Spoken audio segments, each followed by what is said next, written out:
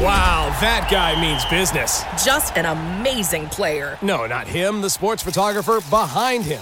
What? He has a business bank account with QuickBooks Money where he earns 5% annual percentage yield, so he's scoring big on and off the field. You might even say he's the MVB. MVP? The most valuable business. Making your money work harder. That's how you business differently. Intuit QuickBooks. Banking services provided by Green Dot Bank. Member FDIC. Only funds and envelopes earn APY. APY can change at any time. Support for this show comes from Slack. You're a growing business, and you can't afford to slow down. If anything, you could probably use a few more hours in the day. That's why the most successful growing businesses are working together in Slack. Slack is where work happens, with all your people, data, and information in one AI-powered place. Start a call instantly in huddles and ditch cumbersome calendar invites. Or build an automation with Workflow Builder to take routine tasks off your plate. No coding required. Grow your business in Slack. Visit slack.com to get started.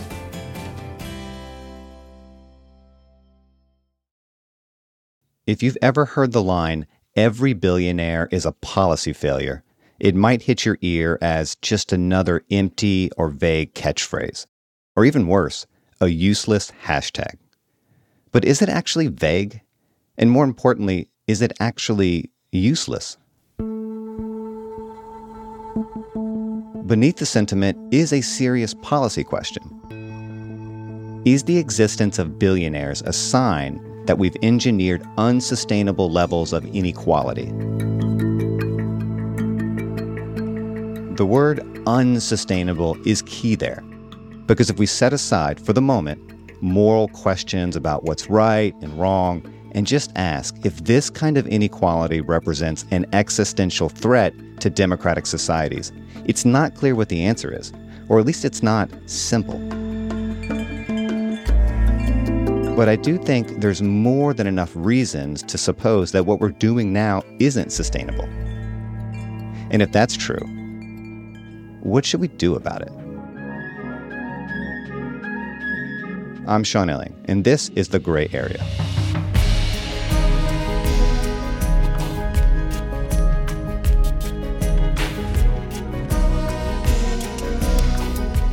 Today's guest is Ingrid Robbens. She's a political philosopher and economist at Utrecht University in the Netherlands. And she's just written a new book called Limitarianism: The Case Against Extreme Wealth. The basic argument is that we should impose limits on how much wealth and resources an individual can accumulate. And not just because it is the right thing to do, but because it is the politically necessary thing to do. It's a provocative thesis, but it's also a serious one. And I invited her on the show to talk about it.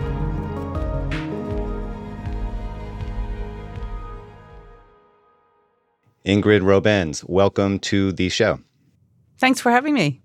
I think it's probably best to start with a definition of limitarianism. So when someone asks you, what's a limitarian? What is your simplest answer? Limitarianism is just the view that there should be an upper limit to how much personal wealth a person can accumulate. So just like there's a poverty line, nobody should fall below the poverty line, there should be an upper limit where nobody should be situated above. Well, that begs the rather obvious question, what's the upper limit? How much money is too much money? So for me, the real important thing is the reasons we have for putting an upper limit. And the reasons would point us into a certain direction for an upper limit. So in the book, I do give a number because otherwise people might say, yeah, I agree with limitarianism. Let's put the limit at 1 billion.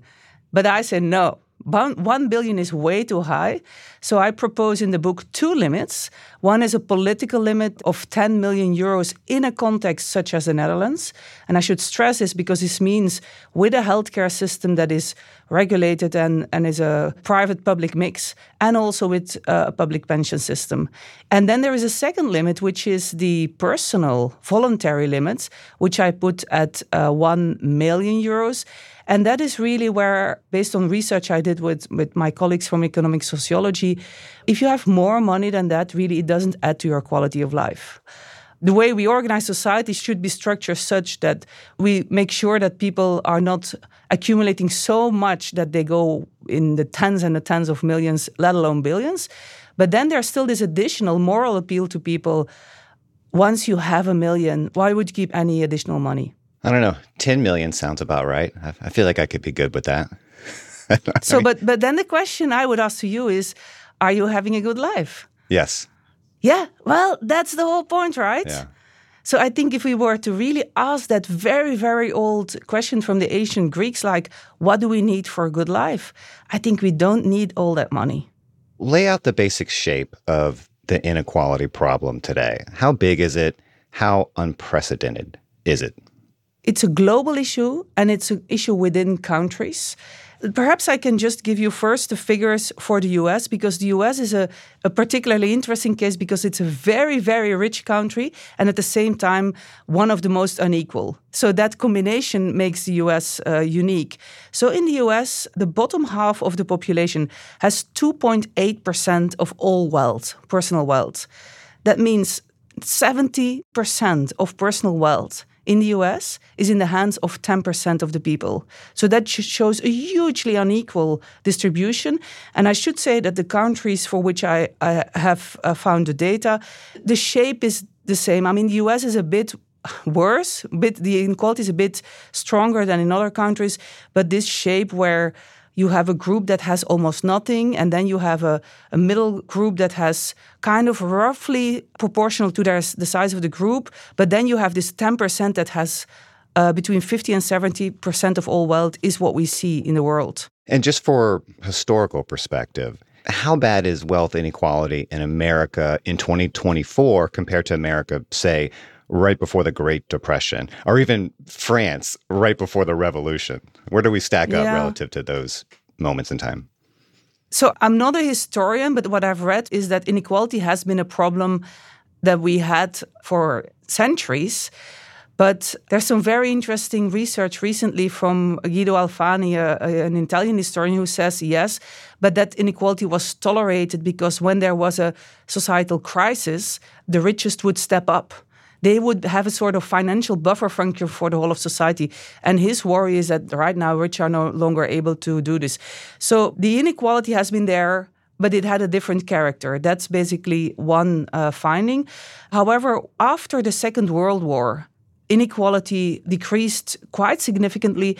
And that was on the one hand because in the war, definitely in Europe, some fortunes were just erased because of the damage of the war, but also importantly, because after the war there was a societal view that we should build up society together.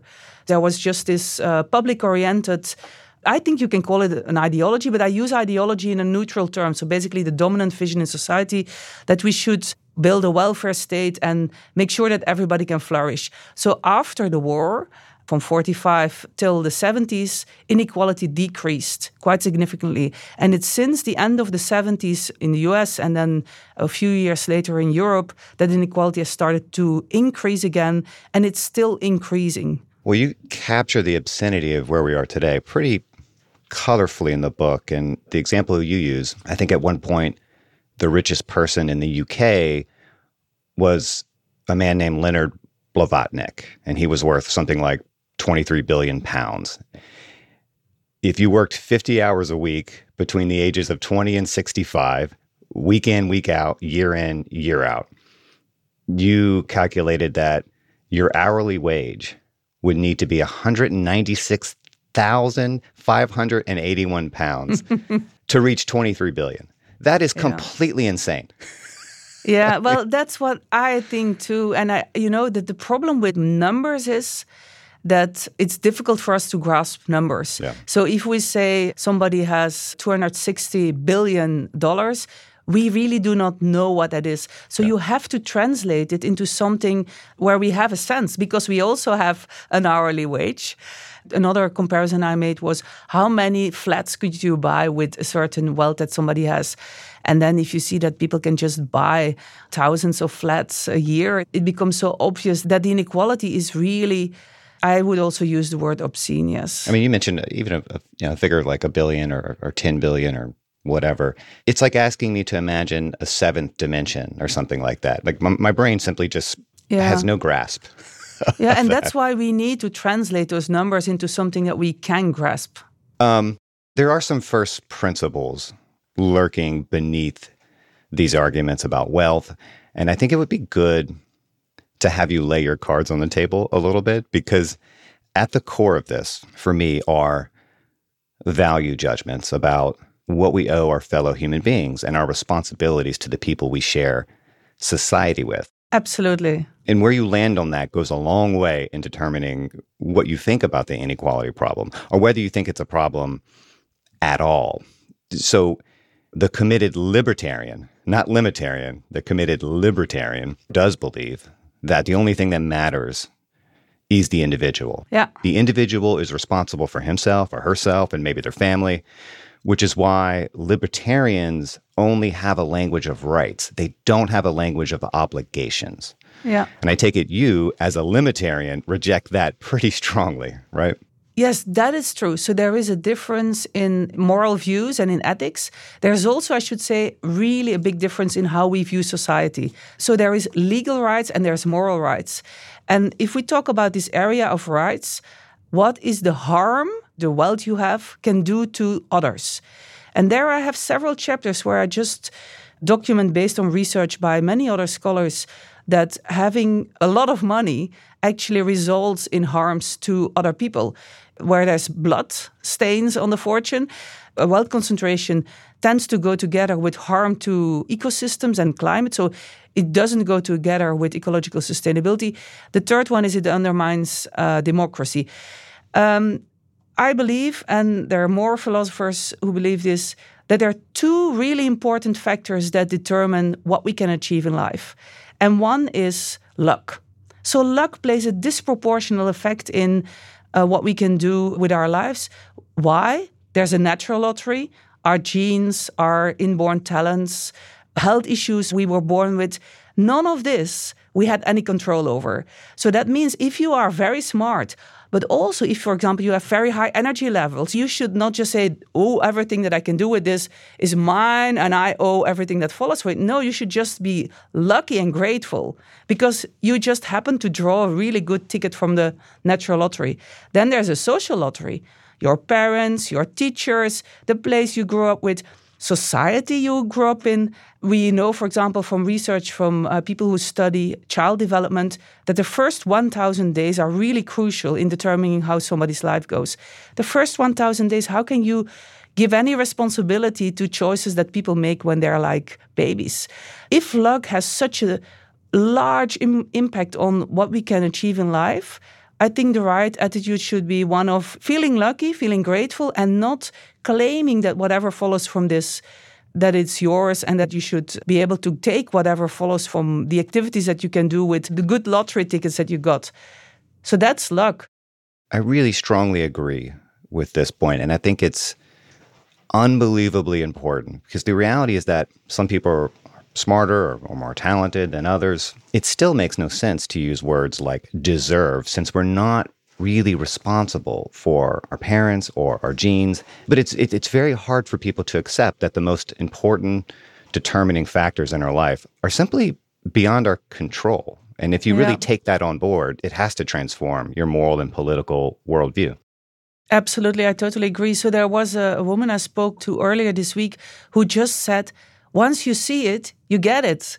But you have to be able to really accept that luck plays such a big role in our lives. And I mean, I think it would be good if successful people would actually be more open about this.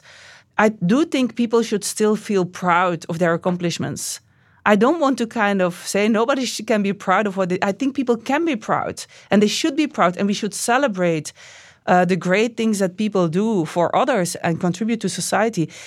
But we should not jump from that to saying, oh, but then you can have whatever the market gives you with those talents and those efforts. Well, I don't want to skip past this too quickly because I know when you make a claim like no one really deserves their wealth, there's a lot of resistance to that. Yeah. And I think the case against inherited wealth is pretty obvious, right? In a sense that that's not really earned or deserved in any sense. But it is less obvious when we're talking about someone who, worked hard or built a business and became a millionaire. The whole bootstrap fantasy is kind of a fantasy, but there are real examples of people who did that.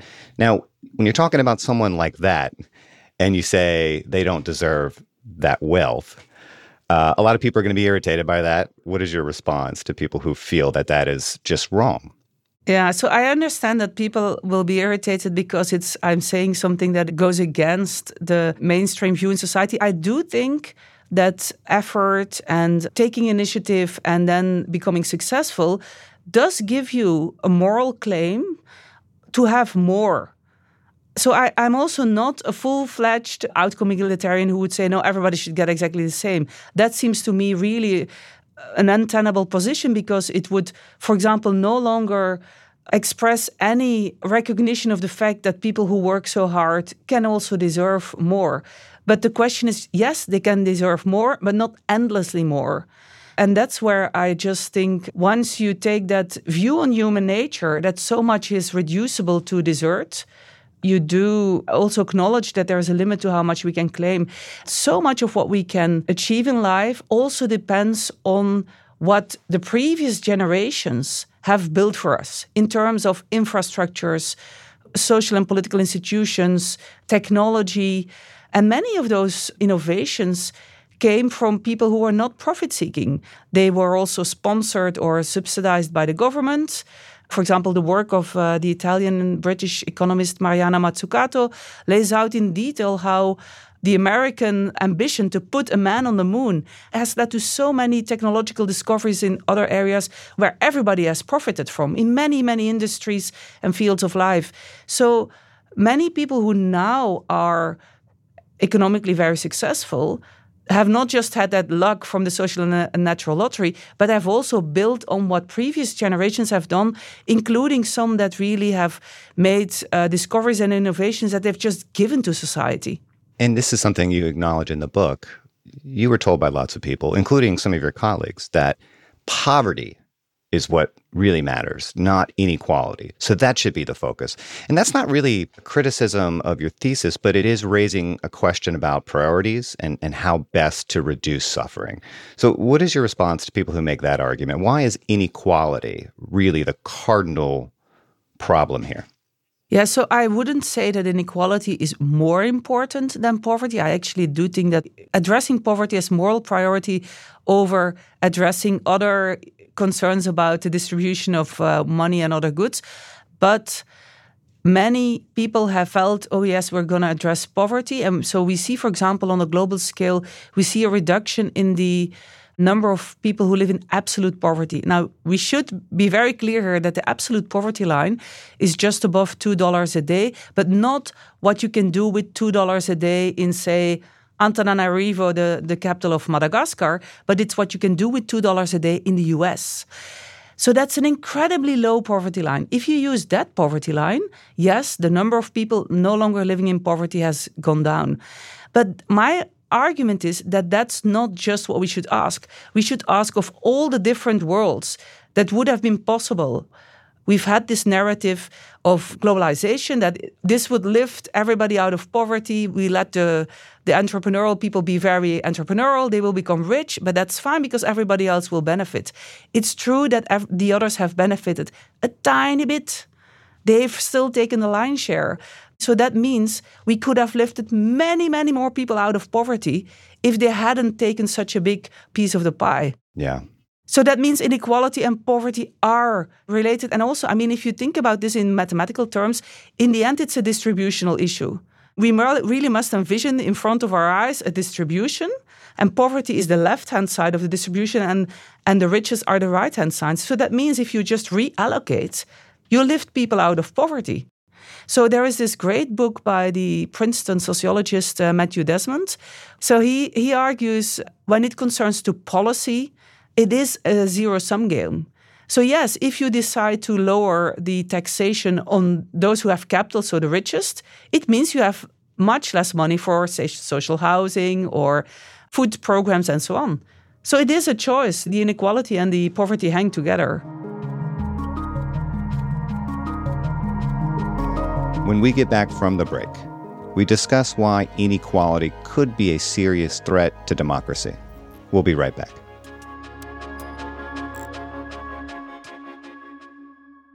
Support for this podcast comes from Constant Contact. If you're a business owner, you already know that it's really, really hard to cut through the noise of everyday life. If you want to connect with your customers, you need to break through the noise. You need Constant Contact. Constant Contact is a marketing platform that makes it easy to reach new audiences, grow your customer list, and connect over email, text, social media, and more. Whether you're a marketing guru or just learning the ropes, Constant Contact offers writing assistance tools and automation features that make it simple to say the right thing at the right time. So get going and start growing your business today with a free trial at ConstantContact.com. Just go to ConstantContact.com right now. Constant Contact, helping the small stand tall. ConstantContact.com. Support for the gray area comes from Burrow. Getting the right furniture for your place can be really annoying.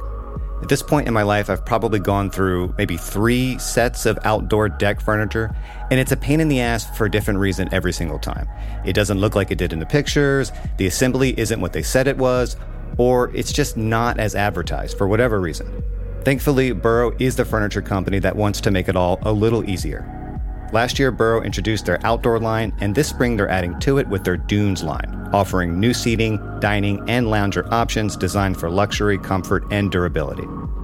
Burrow furniture is easy to put together and take apart, so you can move or store it as needed.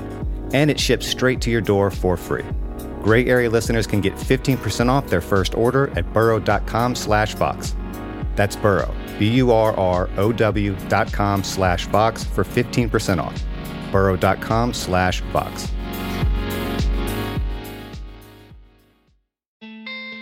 Support for the gray area comes from Greenlight.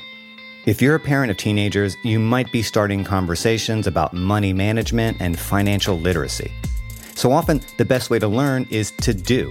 But when it comes to money, there can be real consequences to learning the hard way. That's where Greenlight comes in. Greenlight is a debit card and money app made for families. Parents can send money to their kids and keep an eye on their spending and saving. And kids and teens can build money confidence and lifelong financial skills. My kid is way too young to talk money with, thank God, but I have a colleague here at Vox that uses Greenlight with his boys, and he loves it. If you want to help your kids learn about money, consider Greenlight. It's a convenient way for parents to raise financially smart kids and for families to navigate this stuff together. Sign up for Greenlight today and get your first month free at greenlight.com/gray area. That's greenlight.com/gray area to try Greenlight for free. Greenlight.com/gray area.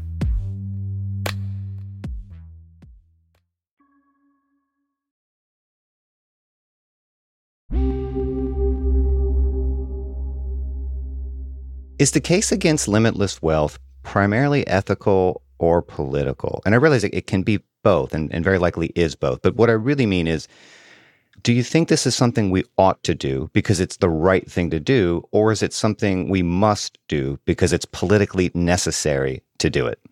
That's a great question. So in the book, I present it as both ethical and political. I found the ethical arguments really strong in the sense that I just don't see how, once you acknowledge the importance of luck and the fact that we basically benefit so much from what previous generations have done, why, if we are lucky that we become very rich, why would we keep that money rather than do something good for people who had less luck? That moral appeal I find very strong.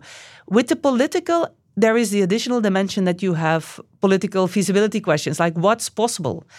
And there I really think that if we were to already execute politically what people who have slightly more moderate views in mind, they argue for just higher progressive taxation, that would just be a step in the right direction. I think that is absolutely necessary because the problem is becoming so big that I really think that there's going to be increasing tensions. So even if you're like a so-called realist, I think you have to do something about it. If your view on politics is that democracy is sacred, then I think you should really consider whether we need libertarianism. And if your answer is no, then you have to give me an account on how you think you're going to protect democracy. Why is inequality of the sort we're staring at today especially destructive for democratic societies? This is something you deal with a lot in the book. If you have a lot of money, and depending on the protection of the political sphere in a particular country, you can basically buy politics. There are different ways in which you can do this. You can fund candidates and political parties. There you see a big difference between Europe and the US, because in the US it's almost endlessly. You can just spend millions on political parties. In the Netherlands, for example, there was legislation proposed in parliament to widen the tax deduction in the inheritance taxation if you were giving a company, a firm, a family firm to your children. So normally we have inheritance taxation for everybody, but if what you give to your children is not money or paintings or jewelry, but you give a firm, there is a pretty big tax deduction. And there was a center-right party that had proposed to increase this tax deduction. There was debate because there's also the worry that it's unfair. And then there was an entrepreneur who gave a €1 million donation to that party at the same time. Of course, one cannot prove causality. We will never be able to trace down exactly where that money goes. So often you can just only speculate, but I think reasonably speculate that there was a certain motivation for that donation. And what happened then was that all political parties, except the extreme right, agreed that we should not want to have this. So they limited the amount of money that any person can give to a political party to €100,000 per year. But still we just had elections a couple of months ago, we see that entrepreneurs who have millions and millions find ways around this. So that means we can build those walls, but still they find ways around this. So what we should do is to make the opportunity cost of spending money high, so that you don't just give money to a political party because you have so much that it really doesn't matter whether you give €100,000, but that you feel it. You have a quote in the book that I think is relevant here, and it may be worth you just unpacking a little bit.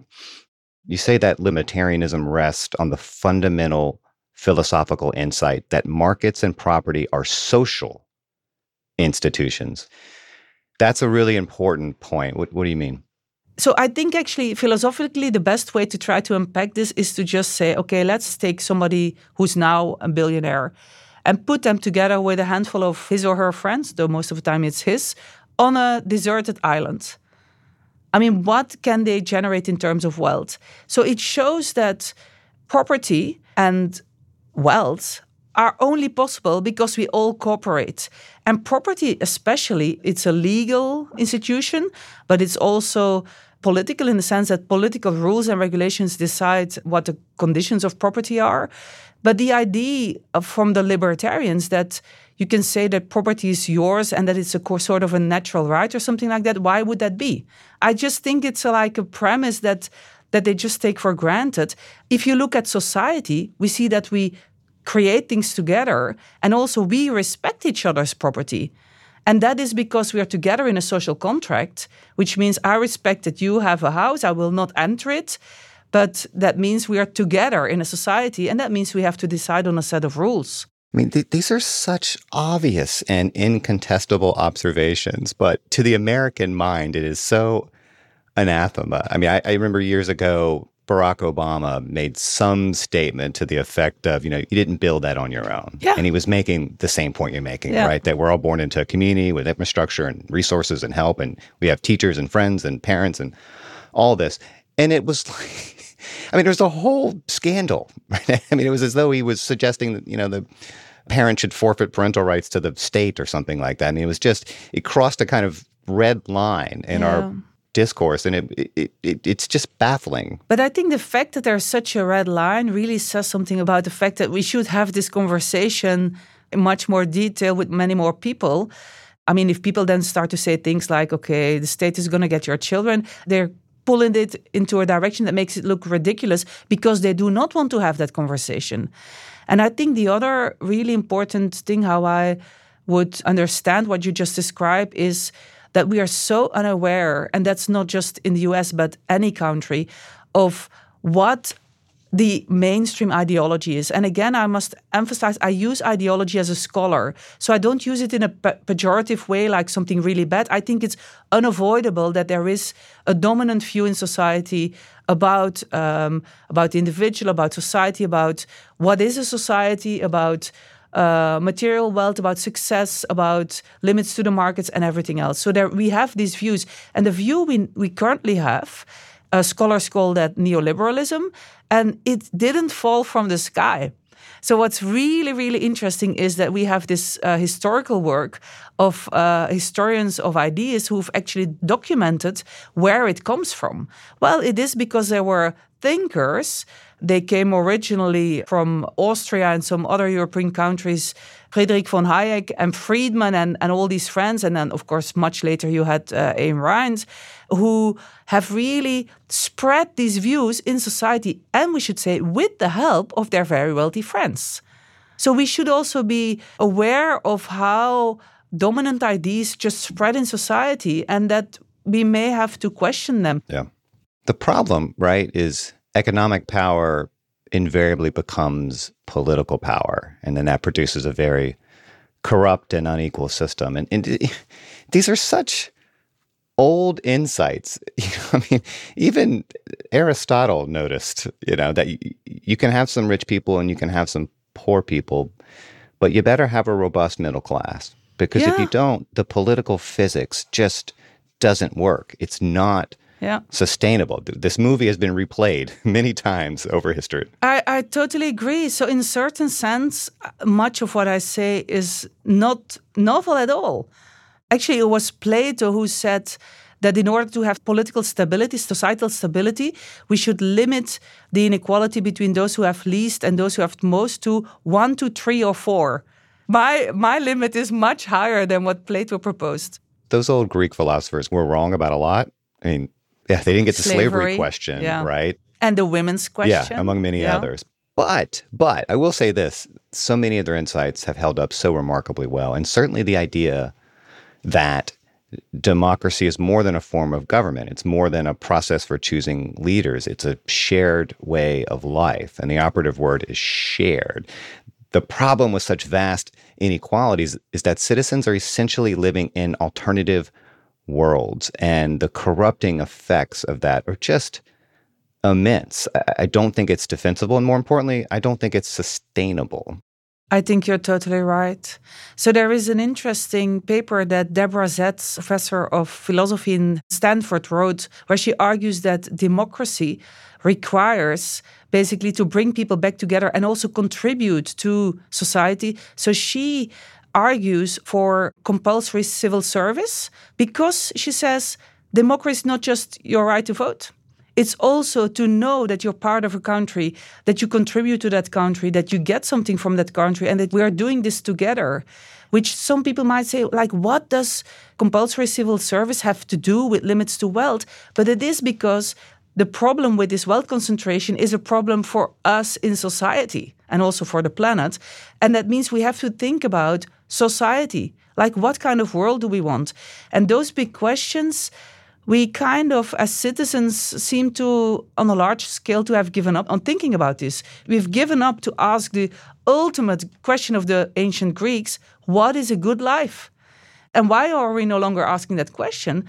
I think one reason is because neoliberal capitalism has really made us see ourselves as individuals who are consumers, investors in our human capital, and so on. I would certainly grant that there are cases where people really do work harder than everyone else, where they really do earn their wealth, where they play the game by the rules in place and they win, as it were. But I still think even those arguments fall apart if we reach a point at which the existence of wealth threatens the stability of the system that made the creation of that wealth possible in the first place. And I think if we're not quite there, we're inching perilously close. Yeah, and I think the super rich know this themselves. So there's this really frightening, but at the same time unbelievable story of Peter Thiel, the German-American, who now has bought a plot of unspoiled land in New Zealand. Of course he did. Why? Because if we get to the moment of catastrophe, he can take some of his friends and fly to New Zealand and then survive there. So that means that the super rich themselves, we also know they're building and buying bunkers. So they know that there is a real threat to society as we know it. One counter proposal is that we can deal with the problem of political inequality without imposing limits on wealth, right? That with the right anti-corruption laws, if we removed private money from campaigns, we could prevent the uber rich from buying disproportionate political power. Now, in the book, you argue that that is incomplete, are not sufficient. Why? So I call these walls between the political sphere and the economic sphere. If these walls were robust enough, then I think we don't have a democratic case for limitarianism. But I don't think these walls can be robust enough. That is a problem, that the rich people always find ways around the regulation. You could, for example, also forbid the sale of passports, because that's another way in which democracy is for sale. But how about press? I mean, how would you be able to avoid that the super rich buy up media? Of course, you can, and we should, impose regulations on monopolies and power concentration in the media. My argument is that we should have both these things. I mean, we see that democracy is seriously under threat right now. It's not like let's go for the best possible measure and hope that that will do the trick. We should use all the measures we currently have, because in more and more countries there is a serious risk of autocracy. So why not just set a maximum wage?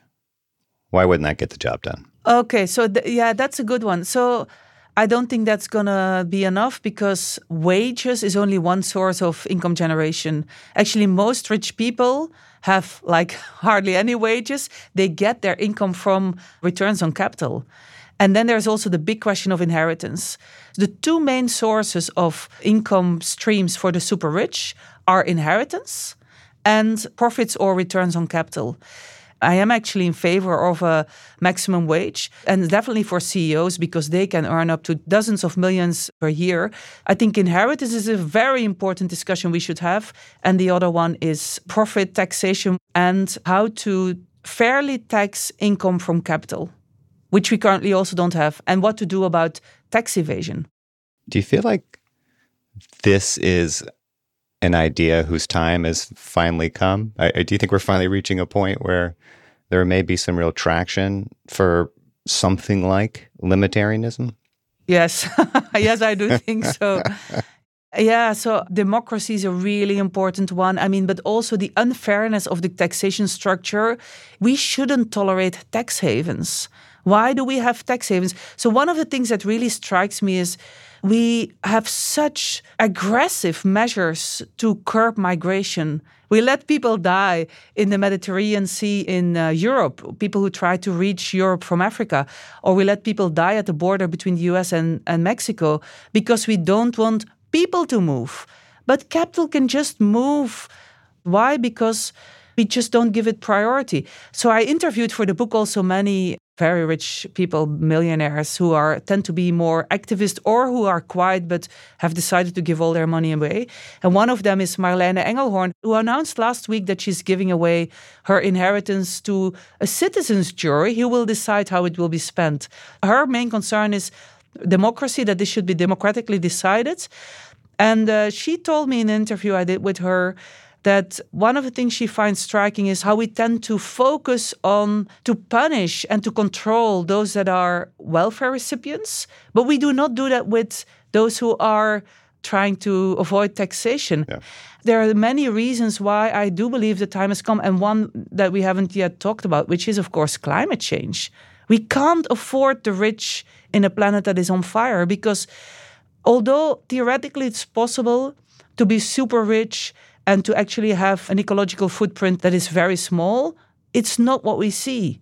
We see that the super rich have lifestyles where they have up to thousands of tons CO2 emissions per year, whereas we should get them to like 2 or 3 for the whole of the world. Hypothetically, if we did do something like this, where do you think the gains from the wealth cap should go first? If we were able to do that and suddenly there was a whole lot more money that could be redistributed towards society, What would be the priority?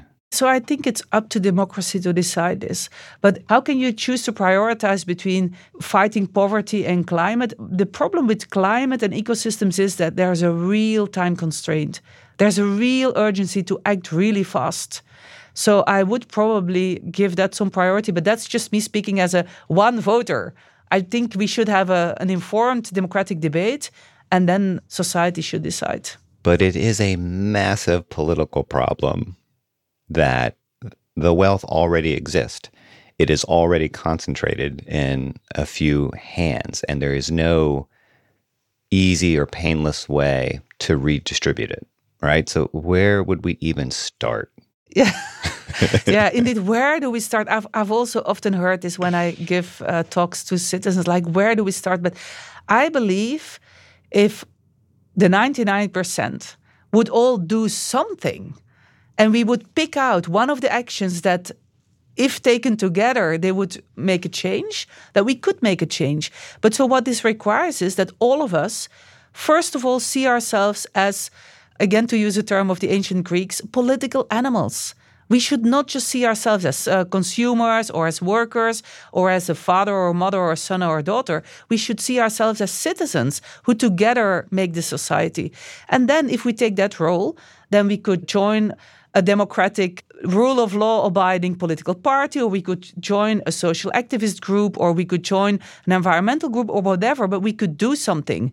And the problem is, I think that now the group of people who really try to fight for a better world, I think they're heroes, but it's not enough of them. More people should join in some way those who fight for a better world. And there are many different ways in which you can do this. You can even write letters for Amnesty International, which is, you don't have to go on the street or become an organizer. So I think people also have a kind of a one-size-fits-all view on how you have to behave if you want to improve the world. But there are many, many different ways. There's also, for example, shareholder activists, men in suits who go to meetings of shareholders who then put forward green resolutions, who lobby behind the scenes for the big oil companies to basically scale up their investments in renewable energy. There's so many ways in which you can contribute to a better world. Just pick one and go for it. I think what you're hearing in my voice is just a little bit of cynicism because I've been beaten down by American politics. And, you know, the thing that always gives me pause as an American, because this is where I live, is sort of what we were saying earlier. There is this libertarian ethos that is so deeply wired into our national DNA. We see each other as atomized individuals. And I think that sets pretty firm boundaries on our political possibilities. But maybe I'm just being too defeatist. You can call me out on that bullshit. Yes, I understand the despair. I also should say sometimes I also despair.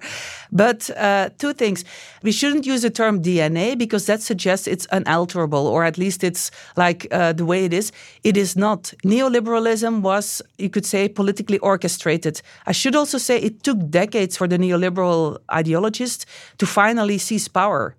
So that means those of us who want a post-neoliberal good world should also not hope that we will get change like next year or the year after, that we also might have to go and work for decades. So that is, of course, difficult, but that means that it is a political thing. And the other thing is, I'm actually from nature a pretty pessimistic person, but I just feel giving up hope is not an option.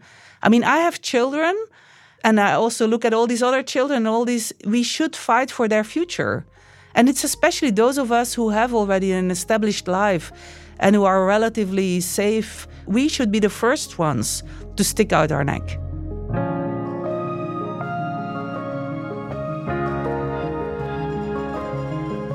After one more short break, can we sell limitarianism to a reluctant American public? We'll be right back.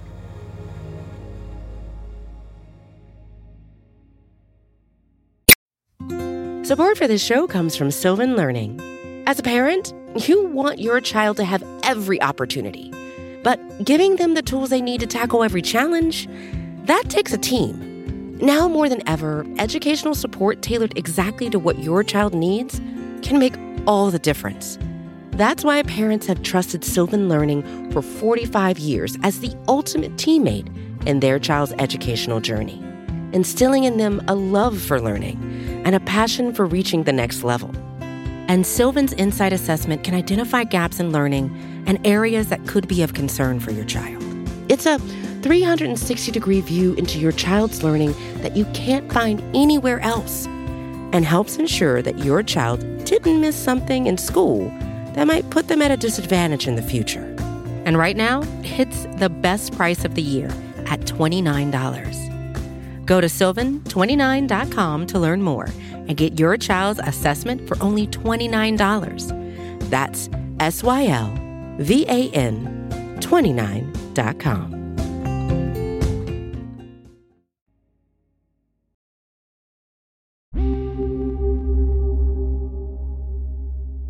As you know, American leftists love to mention the Scandinavian model of social democracy as the political lodestar.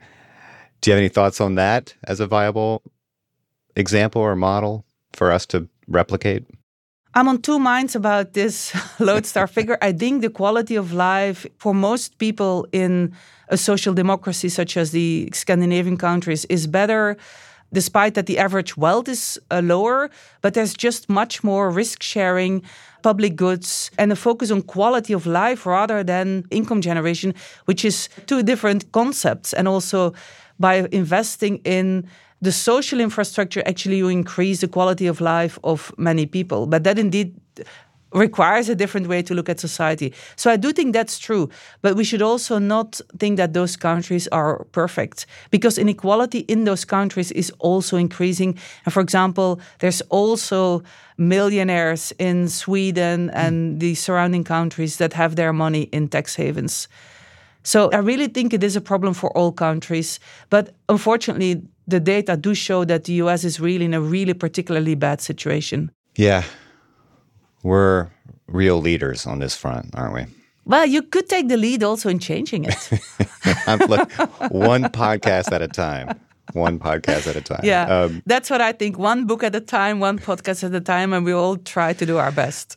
To that end, how would you sell this idea to people in a country like America, where there is so much, frankly, irrational panic about anything that smacks of socialism? Yeah. So there is this notion of the Overton window. Mm-hmm.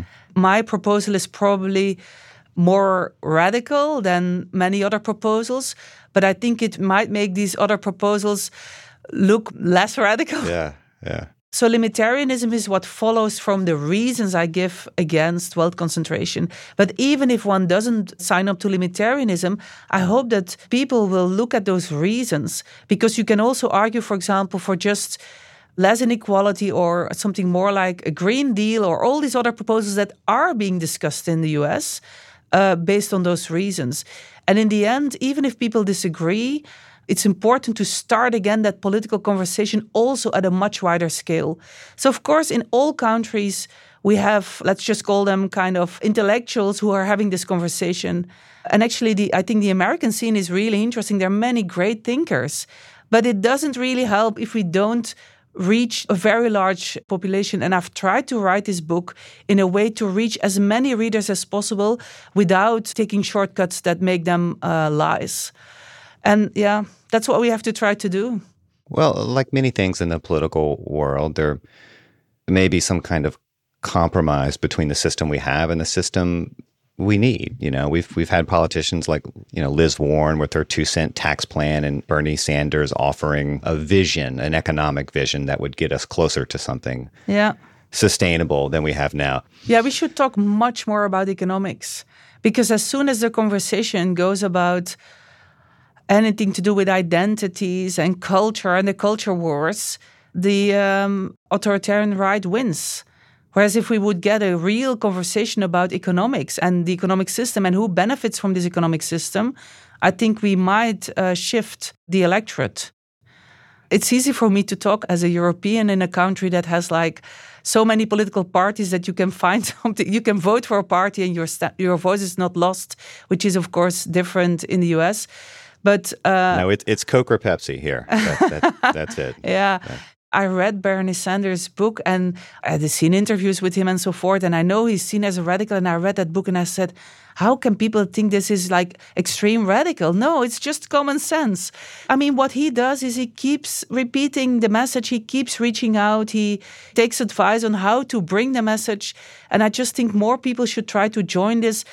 But I think everybody has a chance. For example, you're making podcasts. I mean, people can forward your podcasts to friends who may be less politically aware, if I can put it that way, and just try. I had a student who emailed me saying, my father votes conservative and I've given him your book for Christmas.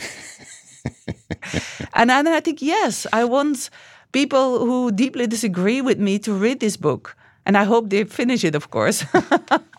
I mean, in this country, it's obvious that working and middle-class people would benefit from a libertarian approach. And ultimately, rich people would as well, as you point out. But nevertheless, even working-class, middle-class people, in large part, I think, would balk at some of these ideas, in part because they think they might be rich one day, or because they feel like they would never want to give any of their wealth away if they were rich. You know, the whole dream of upward mobility just keeps this whole thing spinning. Yeah, so but I'm hoping that just sharing some of these data, although, of course, there's a question how much data can do. Narratives may actually be more important to get a conversation going. But, what is the alternative? What is the alternative if you believe that there is a much better society than this one? If we're not able to do something like this, to limit wealth in ways that you think we must, what do you think is the likely outcome? What is waiting around the bend for us? There is a group of multimillionaires and billionaires who are activists, who also lobby and argue for increased taxation on the very rich. And they often have this so-called argument from the pitchforks. They say, what we've of course also seen, for example, with the French Revolution, that if the super rich are no longer seeing themselves as part of society and willing to contribute to society, also relative to how strong their shoulders are, so they should contribute more, that in the end, the poor will rise up and come with their pitchforks. I found it really difficult to predict whether that will be true because I'm not somebody who can look into the future, but it is a possibility. So that's one possibility. And the other one is that in the end, the effects of climate change are now accelerating so fast. And of course, we tend not to care about these Pakistani who were drowning a year ago, but we do care when we see an increase in the fires in California, or we think about, perhaps New York really should start to worry about the sea. And there is something interesting because it's not only that the rich have disproportionately via their polluting corporations and their lifestyles contribute to this, but they also hold one of the keys. Namely, if you would just use all that surplus money and use it for climate adaptation and massive investment in mitigation, use that money on which they're sitting now could be used to save the planet and hence save humanity. Mm-hmm. So I'm actually hoping that the effects of climate change might get people into movement and into demanding that money is being used. Historically, when there have been big crises, we've called upon the rich to pay. So in the Second World War, the American president said that it was not fair that families who had sent their sons to the battlefields in Europe, that they were risking to sacrifice their sons, where at the same time American entrepreneurs who had not sent anybody were making huge profits and high wages from the war economy. So he proposed a maximum income tax of 100%. So that's an example of a libertarian proposal in the past. And I think he got somewhere in the 90s, 90 or 95%. Why was that justified? Because it was an emergency situation. And I think we are now also related to climate in an emergency situation. It's only that more people should start to see it and feel it and understand it. And perhaps that will be the way to change it.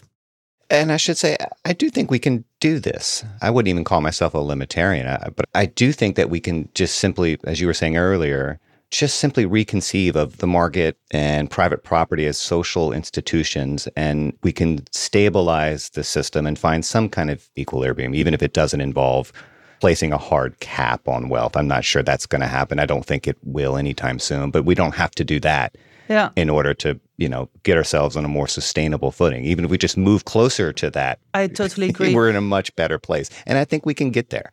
Well, I think we should hold on to that hope and get all of us moving and doing stuff that moves us in that direction. Once again, the book is called Limitarianism, The Case Against Extreme Wealth. Ingrid Robens, thank you so much for coming in today. I really enjoyed it. I enjoyed it too. Thank you very much.